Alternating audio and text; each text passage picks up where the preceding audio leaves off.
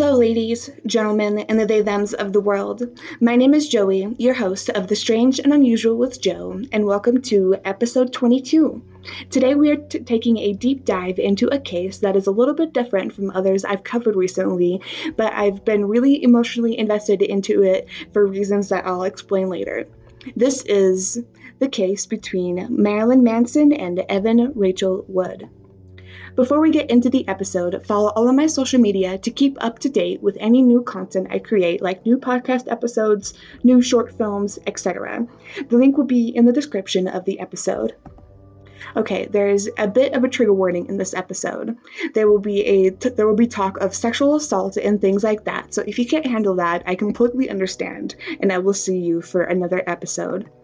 If you need any mental health related help, I'll leave this PowerPoint in the blog and also put the links in the podcast episode too. So things like therapy apps like BetterHelp, Talkspace, hotlines like the National Suicide Prevention Hotline and the Trans Hotline, the Trans Lifeline are all really helpful.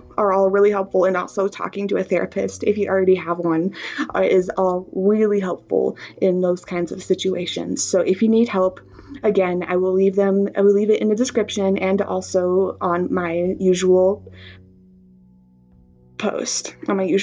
Sorry. So let's get into the episode. Let's start with Evan Rachel Wood and her backstory. Who is she, her backstory, etc. Evan Rachel Wood was born on September 7th of 1987 in Raleigh, North Carolina. She is of Jewish descent and her parents were born in the filmmaking industry. Her parents were both in the filmmaking industry. Her mother was Sarah Lynn Moore and her father was Ira David Wood III. That is where she was drawn to acting and that is where she started. And that is where her career would take off. She would go into tons of different kinds of films, movies like Practical Magic when she was younger, Across the Universe when she got a bit older, and most recently, Kajillionaire. She has done a lot more than those, but those are some of the most memorable in my opinion.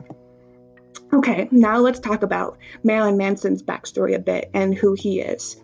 Marilyn Manson was born Brian Hugh Warner on January 5th, 1969 in Canton, Ohio. He is the son of Hugh Warner and Barbara Wire. Unfortunately, as a young boy, Manson was repeatedly molested by a neighbor. He coped with his trauma by writing songs and poems. He went to a Christian school for his elementary and middle school career. Then he went to Glen Oak High School, where he graduated in 1987. He then went to Broward Community College to study journalism. That is a bit of Marilyn Manson's childhood and school backstory. Now, his career, of course, is widely known, and he is widely known as Marilyn Manson than Brian Warner because, like I said, of his career. From his music to the movies and TV shows that he's done, he has had such a cool and successful career so far, and I can't wait to see where it goes from here. Some of my favorite albums of his are probably Antichrist Superstar and Heaven Upside Down because I have a ton of memories connected to Heaven Upside Down because I actually met him right around that time when he released that album. So it's such an album that's really close to my heart, and I love his movies too. Like Let Me Make You a Martyr is so good. It's so good, and he was amazing in Salem too. So yeah, there's me talking about Manson for a minute because actually he is a huge idol of mine, and I will put a picture of when I met him in the link in the description with everything else. Okay. When Marilyn Manson and Evan Rachel Wood dated and a timeline of Evan's accusations. They dated between 2007 and 2010. In February of 2021, Evan made official accusations against Manson for abusing her in their relationship.